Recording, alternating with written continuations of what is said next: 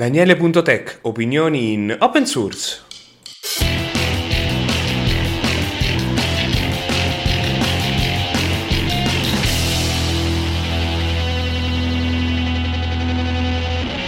Buon salve a tutti per questo 40° episodio. Non perdiamo tempo perché ho un po' di link di cui parlare e quindi cominciamo, ignorando il titolo del podcast, con la prima notizia, ovvero di Jekyll. Allora, non so quanti di voi conoscono questo strumento, ma divenne popolare anni fa e tutti, gli hipster developer volevano farsi il sito con Jekyll e ci fu la rinascita dei siti statici, praticamente gente che si faceva il blog, però poi lo compilava da Markdown in HTML. Jekyll fu il primissimo, divenne popolarissimo, tant'è che GitHub lo supporta per creare le pagine proprio statiche dei siti. Quindi tu puoi farti un sito in Jekyll, ci pensa GitHub prima ancora di avere le GitHub Action, per dire.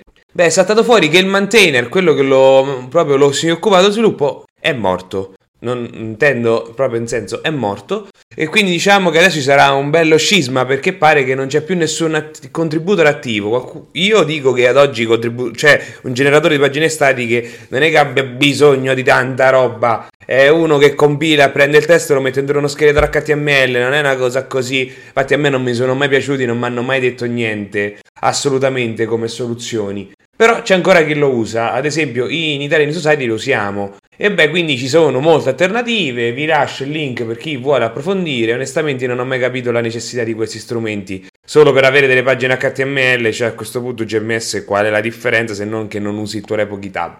Comunque poi una infografica, giusto per chi vuole approfondire, praticamente è un'infografica che adesso sta girando molto, dei prossimi 20 lavori per i prossimi 10 anni realizzato in America, quindi con dati americani, che tra cui ci sono i data scientist e altre cose. È interessante giusto per vedere su cosa si sta orientando il futuro. Un'altra cosa, una notizia che non è la prima volta, ovvero che l'Unione Europea sta sponsorizzando strumenti di sviluppo per il web decentralizzato. Ora, io non sono un sostenitore del web decentralizzato, io non credo che sia uno strumento che funzioni per quello che la gente maggiormente lo utilizza oggi, ovvero per i siti internet, quindi servizi e portali. Ha senso più per protocolli, quindi il classico peer-to-peer, ma non per altre cose. Quindi sono molto scettico, e gli scettici l'unico modo per convincerli come San Tommaso è mostrargli dei dati reali, dei fatti veri, qualcosa di incontrastato. Io oggi cose così rivoluzionarie che possono cambiare il mondo, che non hanno tutti i limiti di quelle attuali, io non ne vedo. Però vi lascio il link perché sta sponsorizzando questa compagnia, da quello che ho visto, che si occupa proprio di queste cose. Poi c'è il momento tweet del podcast. Ho 3 tweet. Il primissimo parla praticamente di una cosa che io non sapevo, che praticamente nei videogiochi, con in questo caso quelli di EA, ovvero Rainbow Six Vegas e SWAT 4, hanno degli ads dentro la partita. Questi ads, dentro il videogioco proprio, questi ads sono generati automaticamente e c'è un'azienda proprio che fa i soldi tramite gli ads iniettati dentro i videogiochi. Questa azienda venne comprata tempo fa da Microsoft e poco tempo fa è stata dismessa, e quindi di questi videogiochi che sono vecchi non partivano più, anche in single player, quindi hanno dovuto risolvere perché ovviamente non sono aggiornati, però fanno le chiamate ai siti di questa azienda che non esiste più. A voi i commenti su questo argomento. Un altro è questo che ha creato un po' di casino, è praticamente su Azure. C'è questo Azure, a seconda di come lo preferite chiamare. Praticamente è stato fuori che gli agent inseriti nelle macchine virtuali di Azure non sono aggiornati, ovvero hanno dei servizi che non sono aggiornabili di Microsoft, che sono presenti tutte quante e che hanno dei problemi gravi di sicurezza e vanno aggiornate a mano. Quindi vi lascio il Twitter se voi rientrate nella casistica. Un altro invece tweet che è un po' più di svago e praticamente spiega come questa persona negli anni per la sua azienda ha creato un accrocchio con Linux, Arduino, Raspberry, quello che sia, perché poi si è evoluto nel tempo, che praticamente scrive delle lettere come se fossero scritte a mano. Ovvero spiega con foto che lui non ha fatto altro che scattare varie foto a del testo scritto da uno dei dipendenti, l'ha realizzato con dei file SVG, poi ci ha messo qualcosa che le altra leggermente quando disegna e poi c'è una penna che scrive il testo, letteralmente. È stato fatto con dei plotter per simulare la scrittura umana. C'è un'azienda però che lo faceva, io onestamente non l'ho mai capito sta cosa, questo finto questa cosa di apparire. Per me se fosse scritto a mano appena cambia poco. Posso capire un bigliettino, un post-it, qualcosa così che può far piacere, ma una lettera scritta così puzza da morire. Comunque puzza un po' da morire perché c'è questa riflessione sui sequel che sono sempre peggio. In questo caso non è più un tweet, si tratta di una riflessione su HTTP2, perché ovviamente è il seguito di HTTP1, che ha tutta una serie di problematiche. Alcune di queste sono state corrette in HTTP3, che a breve ancora non è entrato più di tanto in funzione, ma il bello è che si parla già del 4. Quindi diciamo che c'è tutta questa riflessione un po' tecnica che spiega i vari problemi, anche problemi di sicurezza del protocollo. Però come al solito vi lascio il link, come anche questa che per me è stata una scoperta, ovvero ad oggi per chi come me si occupa molto di performance su internet, di fare consulenze, si occupa proprio di manutenzione e gestione di siti internet, è importante fare caso ai Core Web Vitals di Google, che per chi lavora come me con queste cose è importante sapere, anche se sono molto odiose perché non hanno molti strumenti di debug per approfondire il problema. Mi spiego meglio. Lighthouse è lo strumento sotto PageSpeed che chiunque utilizza e che viene utilizzato per chi utilizza la Google Search Console, che ti segnala tutti i problemi che potrebbe avere di lentezza o quant'altro il tuo proprio sito, e anche altri che riguardano non solo scaricare le file più velocemente ma anche il suo stesso rendering. Gli strumenti di debug su questa parte specifica del rendering fanno schifo, nel senso che non esistono più di tanto e non ti aiutano a capire il problema, e quindi è veramente un dramma metterci mano. Che è un problema, come dicevo. Quindi come si possono tracciare queste cose? È saltato fuori che i developer di Google hanno tutto un tutorial in cui spiega come utilizzare Google Analytics 4 per tracciare gli utenti e poi aggregare questi dati sfruttando Google BigQuery per avere un po' di idea su quali sono i problemi più comuni, cioè complicazioni su complicazioni che però per noi che lavorano con i siti internet sono resi obbligatori, perché i clienti vedono questi numeri che non è detto che siano utilizzati il PageRank, perché non tutti i parametri lo sono, e vanno nel panico se non vanno bene per alcuni punti. Quindi vi lascio il link per chi vuole approfondire. L'ho letto ma non credo che lo sarà mai, perché è un over engineering. Cioè a me basta che mi dici guarda, questo è il problema, ma lo potresti sapere così. No, noi sappiamo oggi solo che c'è un problema, non ti spiego come succede né nient'altro. E gli strumenti attuali non sono così dettagliati da capirlo, per di permettere di capirlo. Un'altra invece notizia, però facciamo un salto un po' in Italia, ovvero da parte di Wikimedia Italia. Lorenzo Losa, non so per chi lo conosce, è un amico che è stato poi presidente di Wikimedia Italia, è stato di nuovo rieletto nella Wikimedia Foundation, nella Board of Trustees internazionale, e io ho votato per lui, non ho problemi a dirlo. Vi trovate il link con la notizia per maggiori dettagli. Invece siamo al momento della sicurezza, e questa volta c'è un po' di roba divertente. Allora, praticamente qualcuno che ha riscritto l'app di gestione da Android del telefono per un suo robot aspirapolvere, il classico Roomba, e spiega un po' che ha fatto reverse engineering, ha migliorato un po' il problema, perché questa app per forza richiede l'accesso a internet, e ogni volta che questo produttore, questo prodotto viene utilizzato, comunica tutto quello che fa ai server del produttore, che poi li rigira l'app del telefono. Ho detto, a me questa cosa non mi piace, perché senso c'ha? Metti caso che un domani il produttore esiste più, io non posso più usare la mia aspirapolvere, si è rifatta l'app praticamente. Qui invece parliamo di qualcuno, da quello che ho capito, da un turista giapponese che è venuto a Venezia, quindi da noi, e si è messo a divertire un po' nella rete dell'hotel. È saltato fuori che tutti i router dell'hotel non erano aggiornati, che avevano poi le versioni attuali dei problemi di sicurezza molto gravi, e per ringraziarlo gli hanno dato una settimana pagata presso un altro hotel della stessa catena. Trovate come solito le notizie. E poi c'è questa notizia che per me non era niente di nuovo, ovvero che Telegram è utilizzato sempre di più nel mondo del cybercrimine, e questo rientra un po' anche nel fatto che adesso ci sono anche leak di dati, ci sono bot che tu puoi interrogare per avere questi dati, e per me non è una rivoluzione. Si parla sempre del ragionamento, se lo usano i criminali per un qualche motivo funziona. Certo, qualcuno potrebbe dire anche WhatsApp utilizzano i criminali, ma io infatti non ho detto se funziona bene o no, ho detto solo che funziona. Telegram da questo punto di vista ha un'affidabilità e delle funzionalità maggiori di WhatsApp, a prima di tutto del numero di telefono, che tu non condividi i tuoi numeri di telefono con Facebook. Per dire, e io infatti non ho WhatsApp da questo punto di vista, non perché sono un criminale, ma perché non voglio dare tutti i numeri di telefono miei a un'azienda americana, tra l'altro, che poi ci fa tutti i grafi che vuole. A me questa cosa non piace per niente. Che ricordiamoci che i numeri di telefoni sono un dato sensibile. Un'altra notizia invece di qualcuno che praticamente gira un malware nascosto dentro Windows Subsystem Linux o come caspita si chiama, il Linux, che praticamente sfrutta quello per essere seguito perché riesce a girare gli antivirus che non fanno caso a quello perché gira direttamente dentro una macchina virtuale. Niente di nuovo sotto al sole, ma che prima o poi sarebbe successo, c'è. Invece parlando di qualcun altro, Oracle praticamente ha fatto un po' di casino, non un vero e proprio casino, ha fatto la nuova versione di Java, la nuova versione LTS, ha cambiato un po' le licenze e onestamente io non ho niente da aggiungere, che a me di Java non me ne è mai fregato più di tanto. C'è il link. Quello invece che può avere senso parlarne è questa notizia degli smart glass di Facebook che sono stati fatti con Luxottica, che è notizia proprio della settimana scorsa. Per chi si ricorda Google Glass, l'ha fatti Facebook adesso, però hanno una videocamera negli occhiali e praticamente sono fatti per fare le storie, potremmo dire. C'è il garante della privacy che si è attivato perché pare che per i termini e condizioni non si possa mettere un adesivo sopra la fotocamera.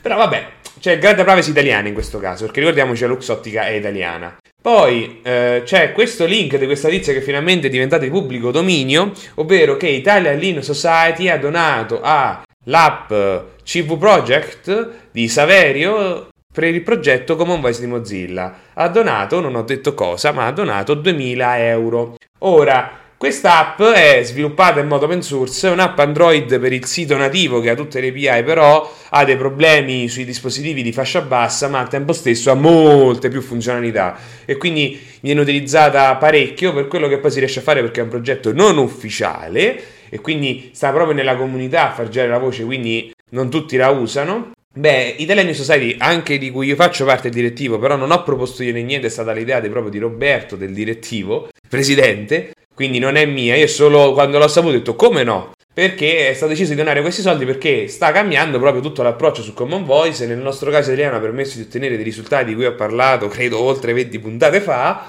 però fatto sta che è un grande segno di attenzione da parte dell'associazione al mondo open source e anche un po' quello che riguarda il mondo italiano, perché non è il classico bug bounty, perché non sai mai se qualcuno effettivamente tu metti i soldi e probabilmente o forse farà una patch o quello che sia, qui tu stai dando proprio i soldi al volontario, a quello che tiene su tutta la baracca praticamente, e che sono secondo me le cose che funzionano di più, perché poi lui rimane libero di fare quello che vuole. E sono stato molto contento e orgoglioso di questa notizia perché significa che il progetto sta avendo una certa risonanza. Io preferirei che non l'avesse solo in Italia ma anche all'esterno e all'interno di Mozilla, però credo che questo sia solo il primo passo per far capire che ci serve più attenzione anche a chi ha dei dispositivi diversi, in questo caso più low level, ma anche più, diciamo, attenzione alle funzionalità del servizio in dire eccolo qua, ve lo pigliate, lo usate così, perché si può fare sicuramente di meglio. Qualcuno potrebbe dire perché non ha contribuito direttamente al portale web, perché diciamo che quello, essendo un progetto di Mozilla, segue tutta una serie di regole e se non rientra in tutta una serie di priorità per poi dire ok ci serve questa funzionalità, le cose non vengono inserite anche se c'è il codice disponibile. Vi posso assicurare che già succede, è successo, succederà credo sempre in Mozilla come anche in altri progetti seguiti da aziende. Comunque, questa era una delle notizie secondo me più importanti di tutto questo podcast. Chiudo con questo articolo perché lo vuole esplorare anche perché il titolo è proprio esplorare 120 anni di fusi orari. Fa tutta una riflessione storica su come sono cambiati i fusi orari negli ultimi 120 anni, cambiamenti di dati nei vari paesi, sono insomma quelle cose che tu dici bene che si sanno che esistano, ma nei dettagli me li posso anche scordare, però perché è curioso vi lascio il link. Come vi lascio il link a questo demo, praticamente c'è stato uno sviluppatore che ha fatto un minigioco in C++ con SDL e in credo 300 righe di codice, ha fatto poi un wiki su come funziona il gioco e ha spiegato un po' anche il codice, quindi spiega un po' come tutorial fare proprio un minigioco in C++ sfruttando questa libreria e poi sta a te compilartelo. Sono 300 linee di codice, quindi è un classico piattaforma dell'omino che salta e quindi deve andare a sbattere o meno con le animazioni e tutto il resto, insomma. Poi c'è quest'altra infografica che vi voglio condividere che è praticamente che cosa gli astronauti mangiano nello spazio dalle varie parti del mondo e quindi c'è tutta la storia dagli inizi fino ad oggi di anche di come è arrivata la pizza, il caffè per dire o anche piatti tipici giapponesi e così via. E quindi vi lascio il link. E poi arriviamo in coda all'evento di ieri sera. Io sono tornato da poco, oggi è mercoledì, di solito registro è martedì per chi segue bene il podcast. C'è stato l'Open Source Day 2021 a Firenze, era la prima volta che si faceva. Io avevo un talk, ho parlato del mio libro e quindi vi posso raccontare un po' quello che è stato il primo evento dalla pandemia dal vivo. Beh, eravamo tanti relatori e forse era quello il problema. Non ci è stato difficile rimanere nei 20 minuti, compresi le domande, un po' per tutti, però è stato un modo per rincontrare un po' di gente dal vivo e parlare del più del meno dal vivo. Per me, il mio caso, ovviamente, è consistito nel riprendere il treno dopo 2 anni, cose di questo tipo, però è stato piacevole. Vi lascio quindi il link alla diretta di YouTube con tutti questi talk, di cui la metà, perché erano 5 talk, quindi 3 soli, erano dedicati a Kubernetes praticamente, e tutto quello che riguarda proprio quel mondo lì. E poi ce n'erano no, mi sto confondendo, no, non mi stiamo confondendo, perché erano 5. Poi ce n'era uno dedicato a un CRUD manager per Postgre con GraphQL, ce n'era il mio, poi c'era quello di Visual Studio Code, e poi ce n'erano, no, mi sto confondendo, scusate, l'ho fatto ieri sera, però comunque c'è programma, perché è curioso, ce ne stavano diversi. Eravamo i relatori, poi non eravamo di Firenze praticamente nessuno, da quello che ho capito, soltanto gli spettatori erano della zona. Però ecco, trovate il link, è stato il primo. Il prossimo evento ce l'avrò a Bolzano a metà novembre, quindi avremo modo sicuramente di parlarne. Riporterò il libro, però lì avrò un po' più di tempo, una mezz'ora se non mi ricordo male, o 20 minuti, onestamente già non me lo ricordo, però ho tutto il tempo, anche perché devo finire di fare le varie prenotazioni in merito. Certo è che è stato il primo, quindi bisognerebbe abituarsi a incontrare le persone per parlare, e con altri nerd, programmatori, quello che siano, per parlare del più del meno e non soltanto di Vim. Per chi c'era, non so chi di voi sta ascoltando che c'era, potrà ricollegare un po' questa battuta. Chiudo, come solito, con le notizie che voglio ricordarvi, ovvero la puntata scorsa abbiamo fatto l'unboxing del programma del Linux Day 2021, quindi io vi rimetto il link.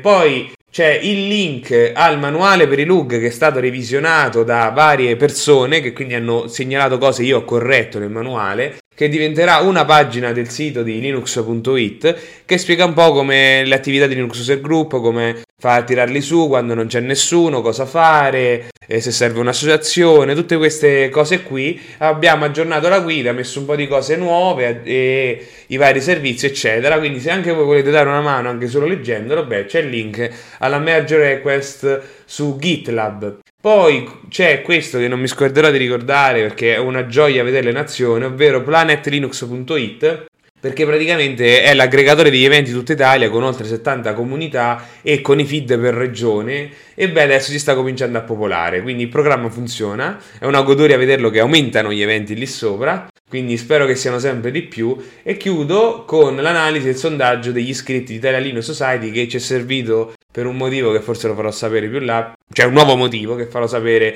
probabilmente nelle prossime puntate. E questa puntata finisce qui, perché non ci sono grandi cose da dire, come avete visto ci sono soltanto poche notizie, se non quella dell'app di Common Voice, che non si può chiamare l'app di Common Voice, ma c'ha il suo nome, che è CV Project, che sembra un po' curriculum vitae, ma in realtà è perché è un marchio di Mozilla, e siccome è un progetto non ufficiale deve distaccarsi per evitare qualunque associazione a livello di idee, anche se poi è un client per il sito web che, come dicevo, ha molte più funzionalità. Quindi secondo me quello è molto importante, dovrebbe ricevere l'attenzione che merita, quindi fatela girare il più possibile, perché noi da soli, in questo caso nelle vesti di Mozilla Italia, non gliela famo, per dirla proprio papale, quindi ci dovete dare una mano anche a far girare la voce, perché non è più sufficiente, dobbiamo riuscire a raggiungere tutte quelle persone al di fuori e anche i siti di notizie. Detto questo, forse la puntata è un po' più breve del solito, forse perché non ho parlato molto di Open Source Day, perché potete seguire direttamente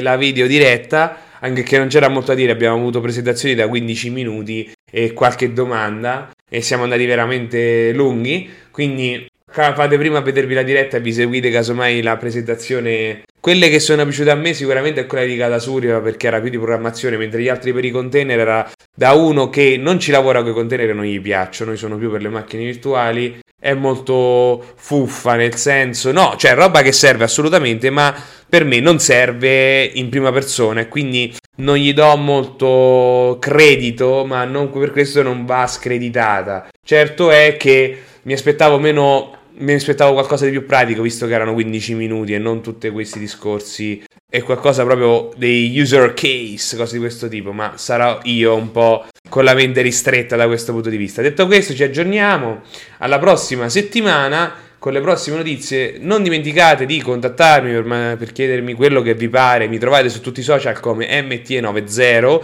tranne Twitter dove sono MT90net, perché lì non riesco a ottenere l'handle da quando ho Twitter, ovvero dal 2012, perché quello è inutilizzato da quando proprio sono su Twitter. Mi trovate ovunque: Facebook, Mastodon, Reddit, Telegram, Matrix, tutto quello che volete. Quindi ci aggiorniamo alla prossima puntata. Ciao!